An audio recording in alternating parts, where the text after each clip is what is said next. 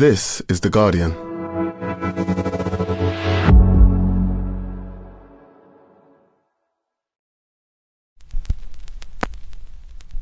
Hi there. This might not be what you were expecting. This is a bonus episode of a new podcast from The Guardian called Weekend. It's being released every Saturday. It will be on this feed for the next couple of weeks, so if you like it, make sure to subscribe. Just search for Weekend wherever you get your podcasts. And before we jump in, just the heads up that there is a bit of bad language in this podcast, so you might not want to have young kids listening.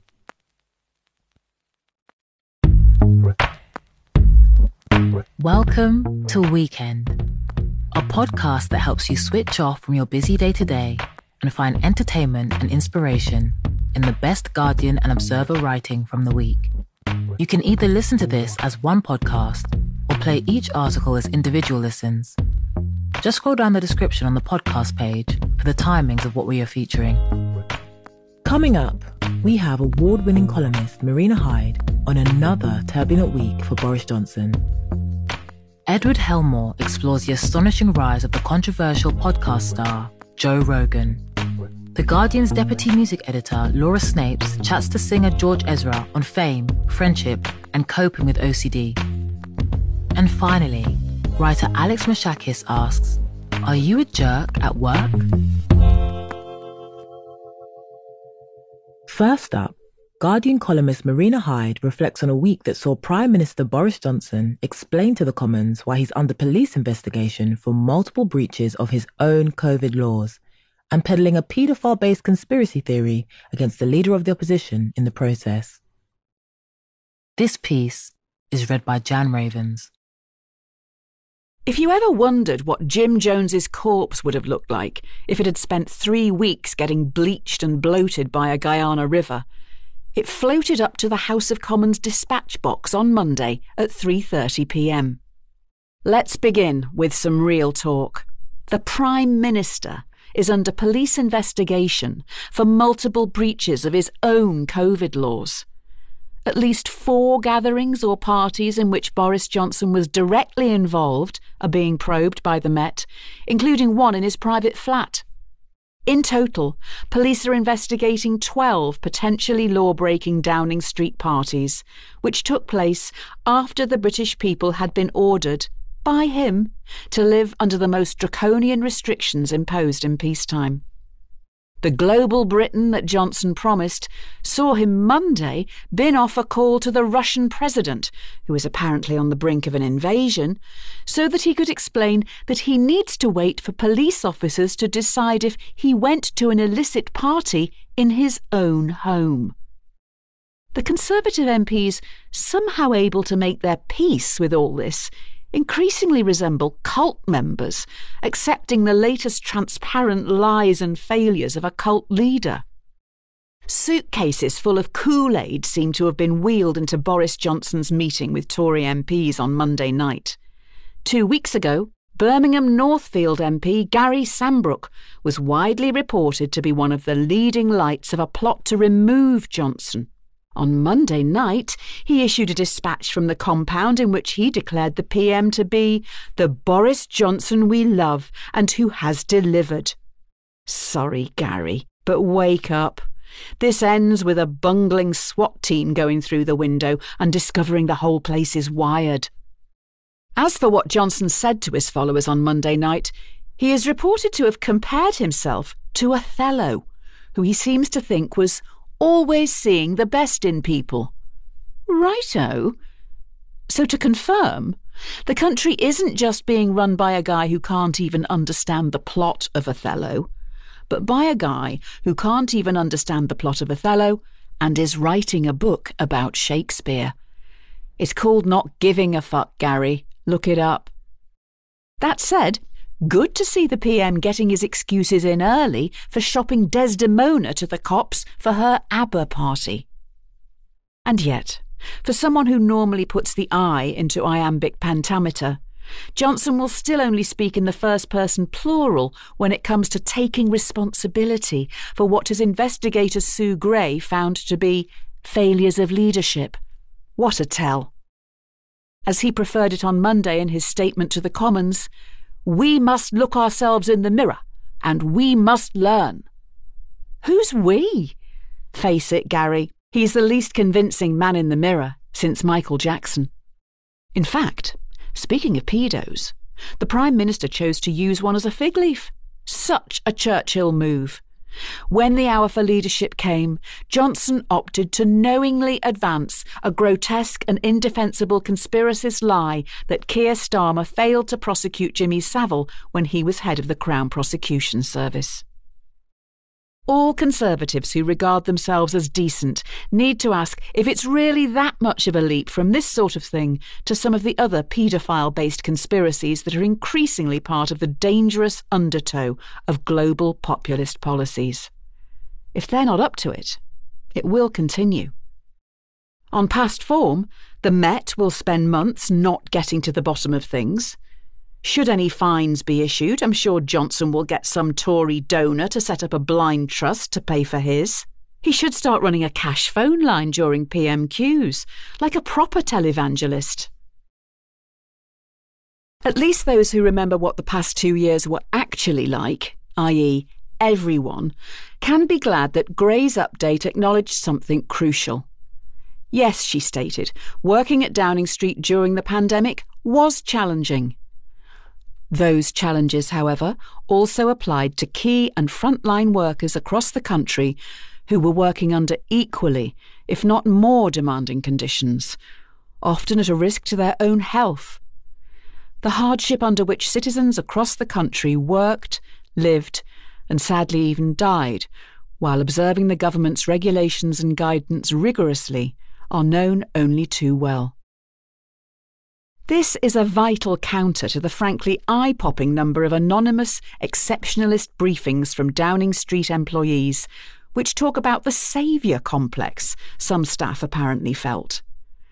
Unsurprisingly, perhaps, no one has ended up being more elitist than the guys who swept to power promising to smash elites, but who turned out to regard themselves as miles above rules that were followed even in extremis by silly little people like the actual head of state.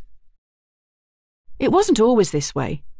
By chance, one of my children last week visited Bletchley Park, which, as you know, was the centre of the Allied code-breaking operation during the Second World War, without which the war might not have been won, and where heroic efforts are judged to have shortened it by between 2 and 4 years.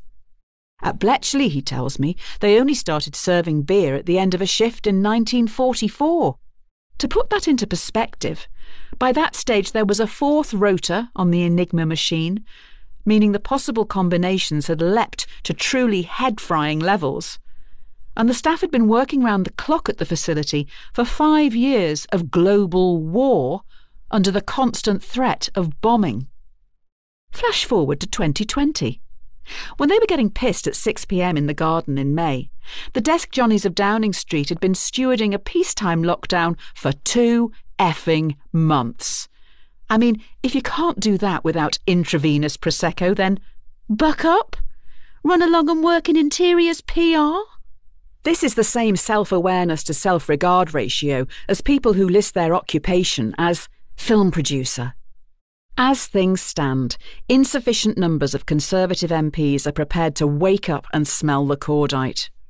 But all the Tories defending Johnson and skirting over these insults to ordinary people shouldn't feel alone in the world.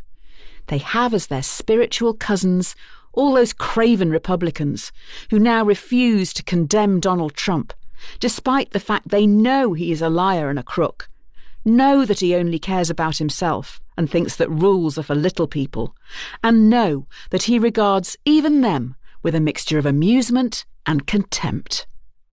Backing Johnson in the face of all this is really not much different from scuttling down to Mar-a-Lago to pay obeisance and hoping you get smiled at. Come on, what's the worst that can happen? The fantastic, as always, Marina Hyde, read by Jan Ravens. Spotify has recently found itself in the headlines after some high-profile artists withdrew their music, citing COVID misinformation on Joe Rogan's podcast. It's Spotify's most popular show, and they've decided to stick with him. Journalist Ed Helmore charts the rise of the highly controversial host. Read by Neat Mohan. Dangerous, scary, or gross stunts. Now, he's one of the most powerful figures in American media, though often little acknowledged or actively shunned by the country's coastal elites. He is sometimes left-leaning, but says he detests identity politics and political correctness. He appears committed to some forms of social justice, but is amenable to conservatives. The Joe Rogan Experience podcast, the vehicle for his enormous wealth and power, intersperses comedy, politics, criticisms of the media, interviews and discourses on topics ranging from cage fighting to psychedelics and quantum mechanics. Last week, Rogan, a martial arts enthusiast and one-time Bernie Sanders endorser, collided with the rock veteran Neil Young. The 76-year-old Canadian singer objected to the music streaming giant Spotify giving a platform to Rogan, 54, who has been accused of promoting falsehoods about COVID vaccines. Earlier this month, Rogan invited Dr. Robert Malone, credited with a role in developing mRNA vaccine technology, on the show. Malone, who has been banned from Twitter for spreading COVID misinformation, claimed mandates of an experimental vaccine are explicitly illegal and said the US government was out of control. Both men were criticised for promoting several baseless conspiracy theories, including the false claim that hospitals are financially incentivized to falsely diagnose deaths as having been caused by COVID-19, and Malone's assertion that world leaders had hypnotized the public into supporting vaccines. The appearance prompted calls for the White House health advisor, Dr. Anthony Fauci, to debate Malone on the show, and proved to be the trigger for Young to issue his him or me ultimatum to Spotify. Earlier this month, 270 scientists and medical professionals signed a letter urging Spotify to take action against Rogan, accusing him of spreading falsehoods on the podcast. Rogan has said he used ivermectin, an anti-parasite drug that has no proven benefit against COVID-19 against the illness. He says he is not anti-vaccine, though he has questioned the need to give it to young, healthy people. "I'm not an anti-vax person," Rogan said last year. "I believe they're safe and encourage many people to take them." The Joe Rogan Experience, which can run for up to 3 hours, is the #1 podcast on Spotify. After Young issued an ultimatum, Spotify chose to go with Rogan, who received $100 million for distribution rights from the Swedish company in 2020. For Spotify, it was an obvious choice. Streaming is highly competitive, with low margins. Apple, Google, and Amazon are competing for market share. In its latest filing, Spotify reported 172 million paying subscribers, up from 144 million when it signed Rogan. When it comes to plotting a lucrative future in modern media, Young, a cultural legend, was simply not competitive. Britain's Prince Harry and his wife Meghan expressed their concern to Spotify, with which they have a podcast deal, on Sunday. But the fight with Young, joined by Joni Mitchell, was not the only major headline Rogan created this week. He also interviewed the right-wing Canadian academic Jordan Peterson, triggering a deluge of coverage over comments about race and the climate crisis. Not that Rogan cared, nor would it bend the arc of his astonishing rise. Rogan got his start as a magician on Fisherman's Wharf in San Francisco. He moved to Massachusetts, where he competed in Taekwondo. He switched to comedy and was nicknamed Little Ball of Anger. He went for the soft flesh, skewering the fable of Noah's Ark. Noah was 600 years old and a drunk, he would tell audiences. Back on the West Coast, he was cast in the 90s sitcom News Radio, playing a conspiracy-prone dude named Joe. In 1997, he started working for Ultimate Fighting Championship, UFC, as a commentator.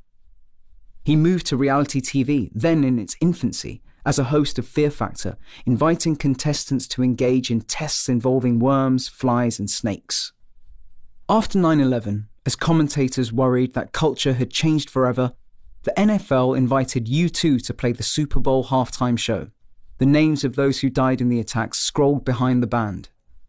But in a memorable act of counter-programming, Rogan presented Fear Factor, Playboy Playmates Edition, replete with a countdown clock to the second half. Rogan prized away 11 million viewers. Since then, he has only increased in popularity and accrued cultural power, caring little for taste or perceived notions and winning a legion of fans attuned to new media platforms and dismissive of old elites. The social media stars know how to tell a story. It's all about presentation, whereas journalists employ some of the most boring writing ever. It's all formula, noted the cultural critic Bob Lefsetz last week. Young people don't even bother to read the paper, and they never will. They're going to be reached another way. Rogan's wealth has grown. He's moved from California to a $14 million mansion outside Austin, Texas, destination of choice for tech entrepreneurs. Nor is he alone. A flip side to Rogan, though closer than either might think, is Charlemagne the God, aka Leonard Larry McKelvey, a hip-hop star and morning radio host. Democratic politicians flock to Charlemagne, frequently getting burned in the process. He recently asked Vice President Kamala Harris who was really running the country. Both Rogan and Charlemagne are just doing their jobs, says media professor Robert Thompson at Syracuse University. The job description is practically to say the kinds of things that will almost, but not quite, get you fired. Eventually you cross the line because the line is not very well defined. Neil Young, Thompson says, could find that he needs to be careful what he wishes for. However noble Young's intentions are, Rogan is contained by a subscription wall. Spotify has distribution rights, but Rogan owns his show. Fire him and he could potentially have even greater distribution than he's got now. In 2019, a year before Rogan signed to Spotify, his podcast was downloaded about 190 million times in a month. Elon Musk came on. The pair smoked a joint. The far-right conspiracist Alex Jones came on in 2020. Daniel Ek, chief executive and co-founder of Spotify, defended Rogan to the FT. We want creators to create. It's what they do best. We're not looking to play a role in what they should say. In recent months, Rogan has invited anti-vax guests, including the far-right Republican Congresswoman Marjorie Taylor Greene and Green Bay Packers quarterback Aaron Rodgers, who described the deworming medication ivermectin as a viable COVID treatment. There are still some limits, even for Rogan. On Wednesday, Spotify slightly changed its tune, mindful that it may bear some responsibility for COVID-19 misinformation. We want all the world's music and audio content to be available to Spotify users, it said. With that comes great responsibility in balancing both safety for listeners and freedom for creators. We have detailed content policies in place, and we've removed over 20,000 podcast episodes related to COVID since the start of the pandemic. But does Rogan share such beliefs? Thompson acknowledges that many believe stars like Rogan or Fox News' Tucker Carlson are performing an act, successfully gaining money and influence. They're staying in character. Other people are supporting and believing them. So I guess in the end, whether it's an act or not, is something we will never know. And therefore, doesn't really matter. That was Joe Rogan, Rise of a Highly Controversial Cultural Power by Ed Helmore. Read by Neat Mohan. Next, his upbeat songs have won him legions of fans, but beneath his sunny lyrics, George Ezra has a nihilistic streak that nearly ended his career. He talks to The Guardian's deputy music editor, Laura Snapes, about rediscovering the pleasure in music. Read by Esme Patyford. George Ezra walks into the Old Barge, the Hertford pub that's been his lifelong local, and within 3 minutes, his song Budapest is on the stereo. They're so supportive here, he says with shy gratitude as he stoops under a curtain into a back room. Ezra first came here after school, searching for a loo. At 16, he started working behind the bar. When friends come home for Christmas, this is where they meet. And where we would have always met. It still smells the same. Currently of yesterday's log fire, a comforting contrast to the January damp.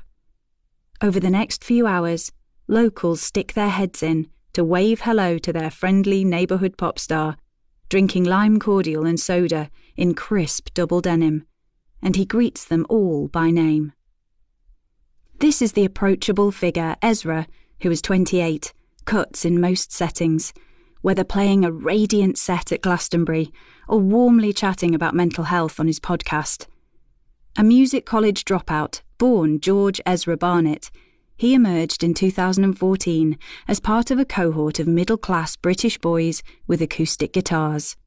Unlike most of them, he wasn't lachrymose or ambition-crazed. Instead, he had a good weird sense of humour and a big voice, cultivated after this ardent blues fan became obsessed with the US blues singer Leadbelly. Ezra's label sent him interrailing to inspire his first album, Wanted on Voyage, and he famously saw much of Europe, except Budapest, the name of his breakthrough single. That song set the George Ezra template, primary-coloured bonhomie, a yearning for escape, an awed insistence that he'd give up anything for a girl. For album 2, Staying at Tamara's, he Airbnb'd in Barcelona and came back with the rabidly catchy singles Shotgun and Paradise. Both of his albums hit number 1 and spent 336 weeks in the charts, and counting, between them. Rare numbers that put you in the Sheeran leagues. Having always used trips as creative inspiration, Ezra intended to write album 3 as he walked from Land's End to John O'Groats in the spring of 2020. Instead, he spent 5 weeks of lockdown alone in London before family and friends convinced him to move back to Hertfordshire. For 2 months, during that mood-spiking heatwave, he lived in a van on a friend's farm. It was dogs that needed walking and fields that needed mowing, he remembers dreamily. He soon bought his own place. Being back has done him the world of good. He loves community.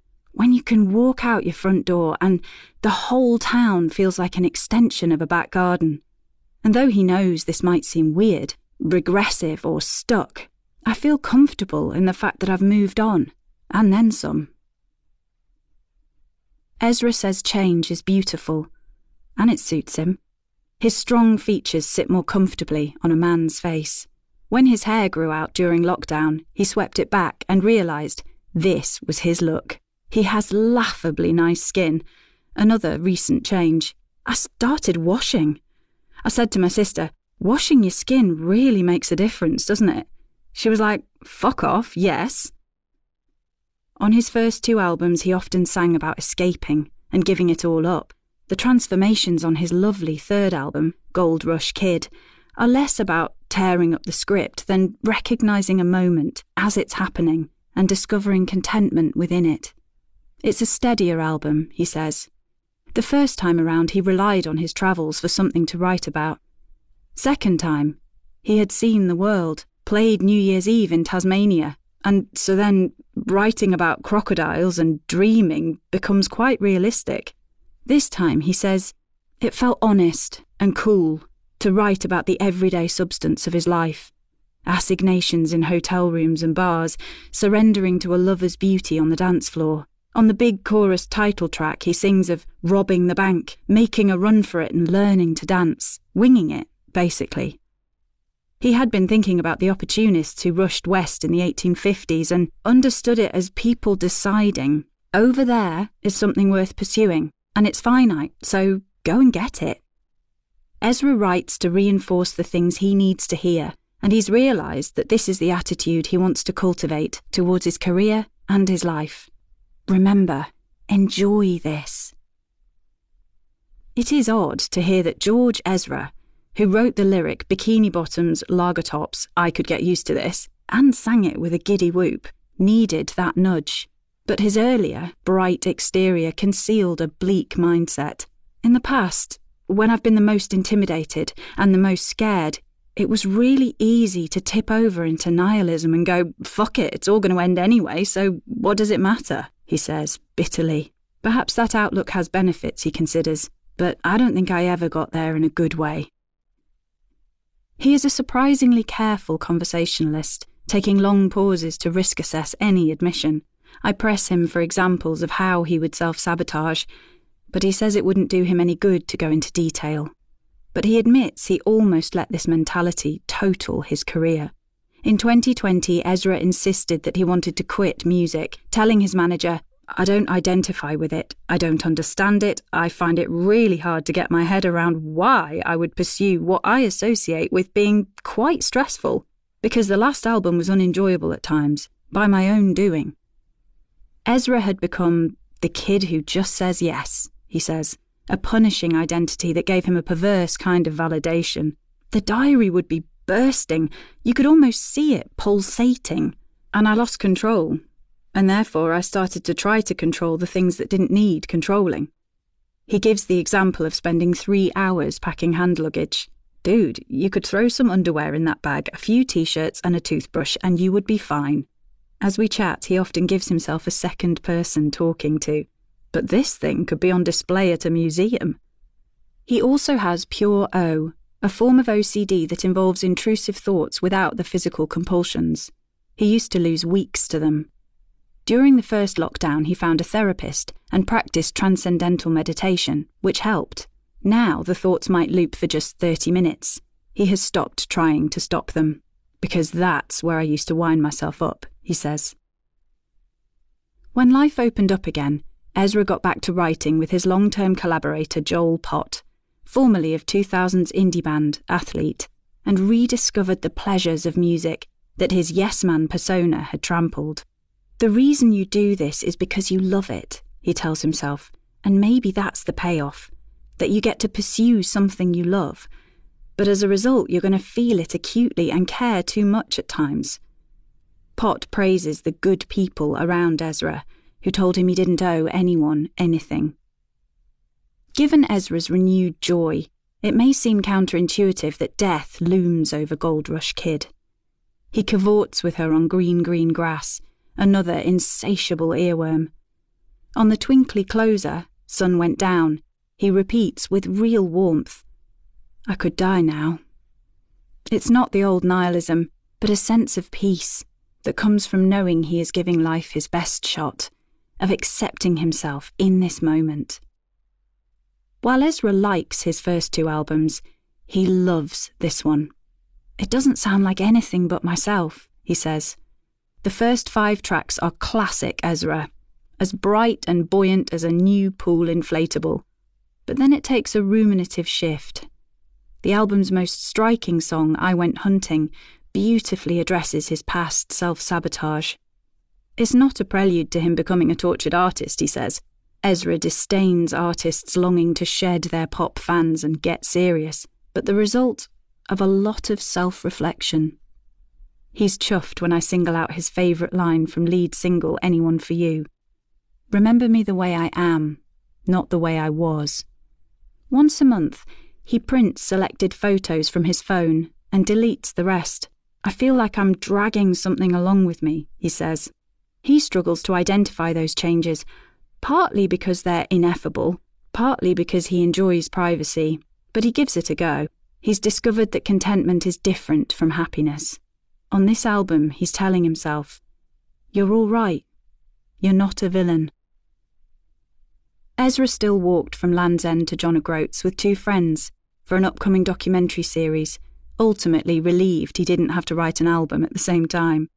Walking 20 to 30 miles a day gave him the same feeling of peace as transcendental meditation, one that stuck around. There was another experience as well. He won't discuss the specifics on record because he says he hasn't figured out how to communicate it, but it showed him that the love in his life was inescapable. I have these people around me, family and friends, that are there. The lesson was, what you don't get, George, is that they just love you because of who you are. And don't try to make sense of that because you won't be able to, but accept it. He thinks about it all the time. It felt seismic, but really calm. I think that's true of a lot of the last few years. These huge changes that actually just took one tiptoe to the left. He has learned to look after himself, phone off at 9 p.m, light the fire, read, and found work-life balance. I can actually plan meaningful interactions with friends around work, he says, which is the thing I've always envied in other people. And no more yes man. He told management, put things in front of me if you think they're important, and only fight for them if you think they're really important. Still, he wants to give Gold Rush Kid a fighting chance, especially as he anticipates turning 30 and thinks about drawing a line in the sand at some point. It's the saddest thing I see in pop music, when people just cling on to something, he says. He isn't retiring prematurely. He might release music more regularly, but cease touring. I get a lot from it, positive and negative, he says. It's an insane amount of adrenaline to experience and then to carry that with you. Ezra is not the sort of pop star who game plans their career 5 years in advance. The opposite, in fact. He definitively does not want to break the US. It's too big a place to consider mirroring what my work looks like in Europe and Australia, he says. To try to recreate that would kill me. I don't need it. He also wants children, which feels incompatible with a career at his level. There are home videos of me as a child saying I want to be a dad, he says. I have to question people that are very famous and pursue that after having kids. It's lost on me. It sounds selfish. The most he will look to his future career is to suggest that being adored by the nation's children means his songs will ultimately become throwback party classics. Any kids that didn't already know him soon did if they followed Joe Wicks's lockdown PE lessons. Ezra's mum, a primary school teacher, told him Wicks said he couldn't play music on the videos because of copyright. She suggested that Ezra let Wicks use his songs for free. So he did, then donated the royalties to the NHS. It was just a good thing to be able to do, he says. What does it say that pop stars are having to donate to the NHS during a pandemic? He pauses. There's a lot I don't understand, he says sadly. The amount that I don't understand intimidates me, to the point where it probably doesn't serve me to speak about it because I don't know where to start. But then I'm like, is that the point? Are you made to feel like you don't understand when really you do? And that's the thing I found hard about the last few years, he says with a sudden ragged breath, is actually feeling helpless in some way. He says the last part in the smallest voice, and we're both surprised to find he's crying, his grey-blue eyes now red. Sorry, he says quickly and regroups. There's a lot of confusing stuff going on in the world. It's sad. You're right. Why are fucking pop stars donating to the NHS? Ezra says he hasn't generally made political statements because he doesn't feel qualified. Although he recalls his parents, Labour Party members, taking him on marches, and not because his fan base is so broad. He casts aspersions as he gestures around the old barge. I love this pub. It is empty of an evening, and it shouldn't be, he says emphatically, referencing the fear over Omicron. Not that it should be busy, but they're not helped. If people shouldn't be going out, tell them to close the doors and help them through that time. He laments that making the world an intimidating and confusing place is a really convenient way of pitting people against one another. It runs counter to his worldview. He comes back to the walk, on which they regularly met two types of farmer. People that live hand to mouth up at 4 a.m. on Christmas, and they were lovely, pointing us in the right direction. We also met men who wear gold rings on their little fingers and live in big houses on the farms, and they were lovely, and told us which direction to go. It's why he loved Gogglebox so much, he says, because it's good to be reminded. You're all the same in many ways. Ezra's music has always expressed his faith in collective goodness. We're all right together. We're just human, as he sings on the song Gold Rush Kid. You're just like everyone. You're holding on. Has that belief been shaken in the past 2 years, when it's often seemed as though we aren't all in this together? I don't think so, he says. Getting out and walking the country and meeting people, it just isn't true. I get terrified that everyone's out to get each other. For the most part, they are. Until you step out your front door.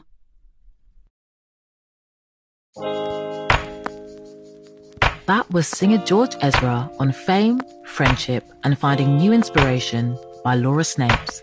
Read by Esme Patyford. Now, are you being driven half mad by the colleague who micromanages, the boss who bullies, or the co-worker who sleeps on the job? Or maybe you're the jerk at work. In our final piece, writer Alex Mashakis explores how to navigate the messy world of office politics. Read by Neet Mohan. 20 years ago, the American psychologist Tessa West began arriving early to the department store at which she worked, so she could avoid the salesperson she spent most of her time with. Really, she was hoping to escape just one colleague, someone with whom she disagreed about shop floor etiquette. Her don't steal clients. A co-worker, why not? In the early mornings, West could be sure they wouldn't run into each other, saving her from stress and anxiety, which can lead to ill health. It's not that I thought anything bad was going to happen, she recalled via Zoom. It was the not knowing what would happen, and the increase in heart rate that comes with that uncertainty. Soon the situation became so preoccupying that West quit, not so much resolving the conflict as bypassing it altogether. Did it work? Sure, but how much energy did that take up? A lot. West, who is now 40, is a professor of psychology at New York University, where she runs the West Interpersonal Perception Lab, a research unit that studies, broadly, how we deal with each other and how those interactions affect our mental and physiological states. I spent the first 10 years of my career doing basic science on how people communicate, she says, which included a lot of time in labs evoking horrible experiences to see what people do. One study involved West sitting participants in a chair and being mean to them to measure their stress responses. Before long, she noticed that a lot of what she was observing could be captured in the workplace, how individuals influence groups, how status affects persuasion and morale, how anxiety affects everyday relations. And the more she researched, the more she realized that, like her younger self, very few of us know how to resolve everyday conflicts at work. Like, I don't know, she says. Did you ever take a course to learn what to do when someone's being a low-level asshole? West and I are meeting to discuss Jerks at Work, her new book, in which she explains the types of bad colleagues we encounter in the workplace, and attempts to equip readers with strategies to mend disputes. Most of us have worked with someone who had an outsized effect on our emotional well-being, she writes. To cope, we've tried a few tactics. Venting to friends, disengaging from the social scene at work, gossiping about the person in the hopes our bosses will learn via the grapevine just how miserable we are. None of this tends to help.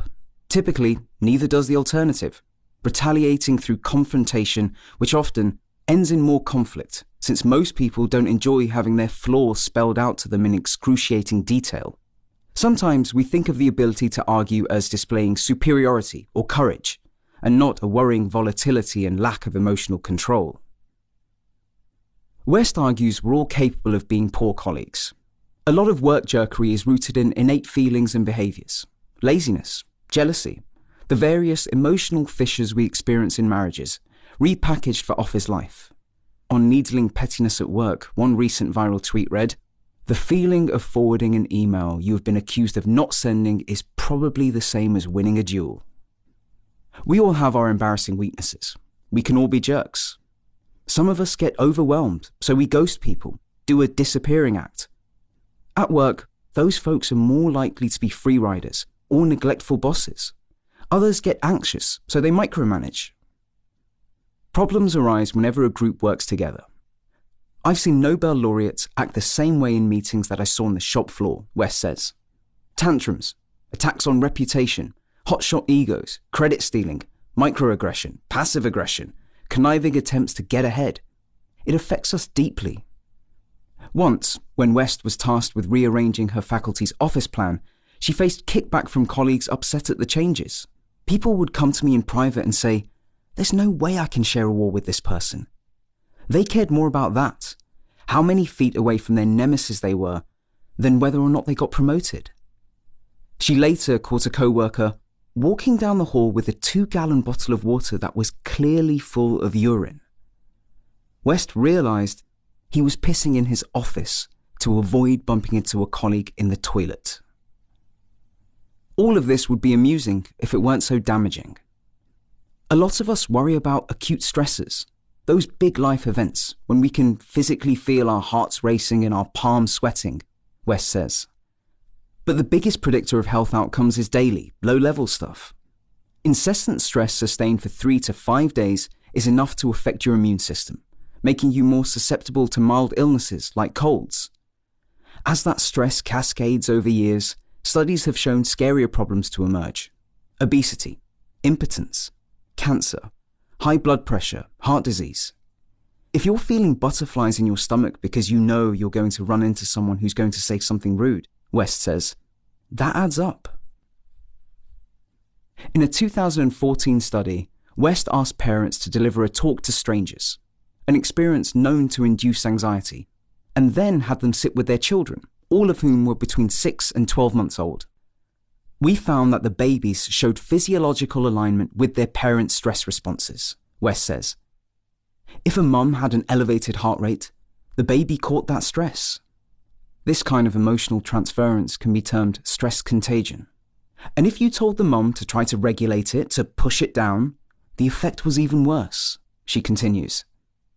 So if you get really stressed with your boss at work and you try to suppress it, if you don't talk about it with your family, if you think that's going to solve it, she shakes her head. Doesn't work. It leaks out of you through all these non-verbal communication channels. You show it in your face, you sigh, and your family becomes attuned. It affects your relationships with them, but it also affects their physiology, their stress in their bodies. She looks concerned. That part is terrifying. That if you don't solve your problems at work, your kids are going to suffer. Your spouse is going to suffer in ways you don't even realize. It is likely you've had bad colleagues. It is also likely you've had a bad boss. Everyone has a story, don't you? Perhaps it involves micromanagement or neglect, or small acts of soul-crushing criticism or larger harassment and abuse. Perhaps the malevolence was overt. Perhaps it was more subtle, so that if you were to later describe it to friends, it would seem minor and inconsequential, and you might come off as appearing hypersensitive. This is true of so much workplace conflict. Often, a jerk is a jerk for a series of small, collective actions, not for one colossally atrocious deed. Sometimes, bosses don't realize the effect they're having on workers, and it is helpful to remain modest about their levels of self-awareness. An acquaintance recently told me she once had a female boss who did all of the following in an open plan office in front of both male and female colleagues. 1. Asked me what menstrual products I used. 2. Asked me what bra size I wore. 3. Asked me when I was planning to have children. 4. Told me off for asking, "How was your weekend?" on a Monday morning because she didn't like personal questions. Often, managers become managers for one of two reasons. They had excelled at their previous job, or they had drifted around an organization long enough for higher-ups to finally announce, "Okay, it is time." Frequently, a manager has no experience of managing people before they are required to, which can be disastrous. Very few managers are trained, West says. Sometimes it's because their managers weren't trained. And if you get so far up at work and you still suck at this, it's a bit embarrassing. You don't like to admit it. It's like a dark secret. Once you get to a certain career stage, it feels patronizing to take a how to get along with others class. In the book, she writes, "A lot of jerk at work problems result from poor leadership. It is up to a manager to transform an undermined or eroded culture." In West's view, we undervalue how much communication affects the workplace, and she is riled by the fact this learnable skill is rarely taught. Why aren't workers mandatorily coached in conflict management, she wonders. Why, during interviews, is our focus on bottom-line productivity rather than how well they might function within a larger whole? There are some basic skills, West says, of bosses, like how to check in on a team to make sure no one is free-riding, how not to enable people who kiss up and kick down. Little things managers should do, they're simple. They don't require charisma or mind reading or magical empathy or any of those kind of soft skills. They just require small changes in behavior. Obvious shit, really. But so many of us don't do it because nobody told us to. The lasting shift to remote work brought on by the pandemic has been kind to jerks in some ways and terrible in others. Colleagues who once benefited from the slippery, informal workplace conversations that were allowed to occur in office environments have been hampered by Zoom calls, which involve structure and multiple attendees. It is difficult to bitch about a colleague if your target is with you on screen. But others have thrived. With physical distance, it has become easier for neglectful bosses to neglect.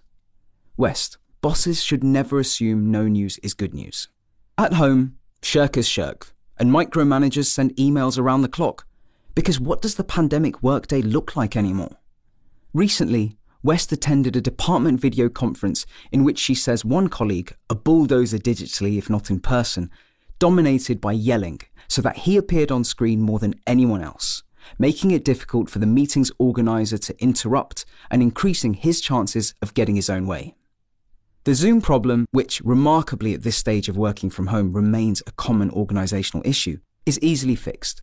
Never use Speak of You, which a single participant can monopolize, and instead break the screen up into a grid so more voices can be heard. This is a strategy West describes as controlling the spotlight. Other conflicts are trickier to resolve, though they nearly always involve similarly simple actions. In Jerks at Work, West helps readers understand that a poor office situation isn't futile, that no matter how constantly unsettled you might feel, there is always a move to make. For micromanagers, she suggests, set mutually agreed upon expectations. For bulldozers, learn to speak first in meetings and jettison their dominance. For the co-worker on a campaign of terror, create physical and psychological buffers so as to lessen interaction and anxiety. Much of West's book leads to the fact that if a colleague is being a jerk to you, it is likely they are being a jerk to other people too. To this end, West suggests developing a broad network within your organization. Not friends so much as distant contacts with social capital, who, via interdepartmental awareness, might help identify troublemakers. This needn't be the CEO, because who really can reach the CEO? I'm the only faculty member here who invites the IT department to my Christmas parties, West says. People think it's weird. I'm like, what are you talking about? They're the most socially savvy people here. West has worked at NYU for 14 years and has been a tenured professor for 7. At the end of our conversation, I ask if she has problems at work now, half expecting the answer to be no, perhaps naively, faintly hopeful. Yes, she says. Many. It's still tough? I ask. Of course, she says. Then she laughs and adds, just like any other skill, it needs practice.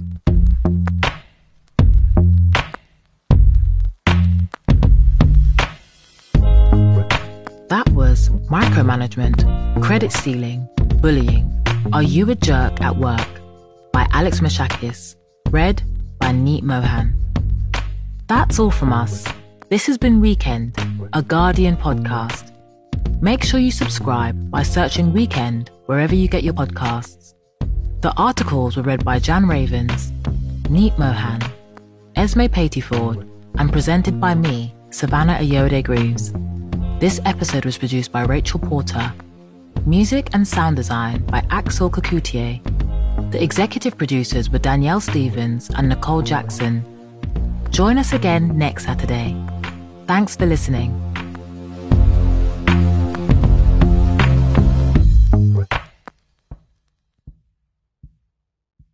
This is The Guardian.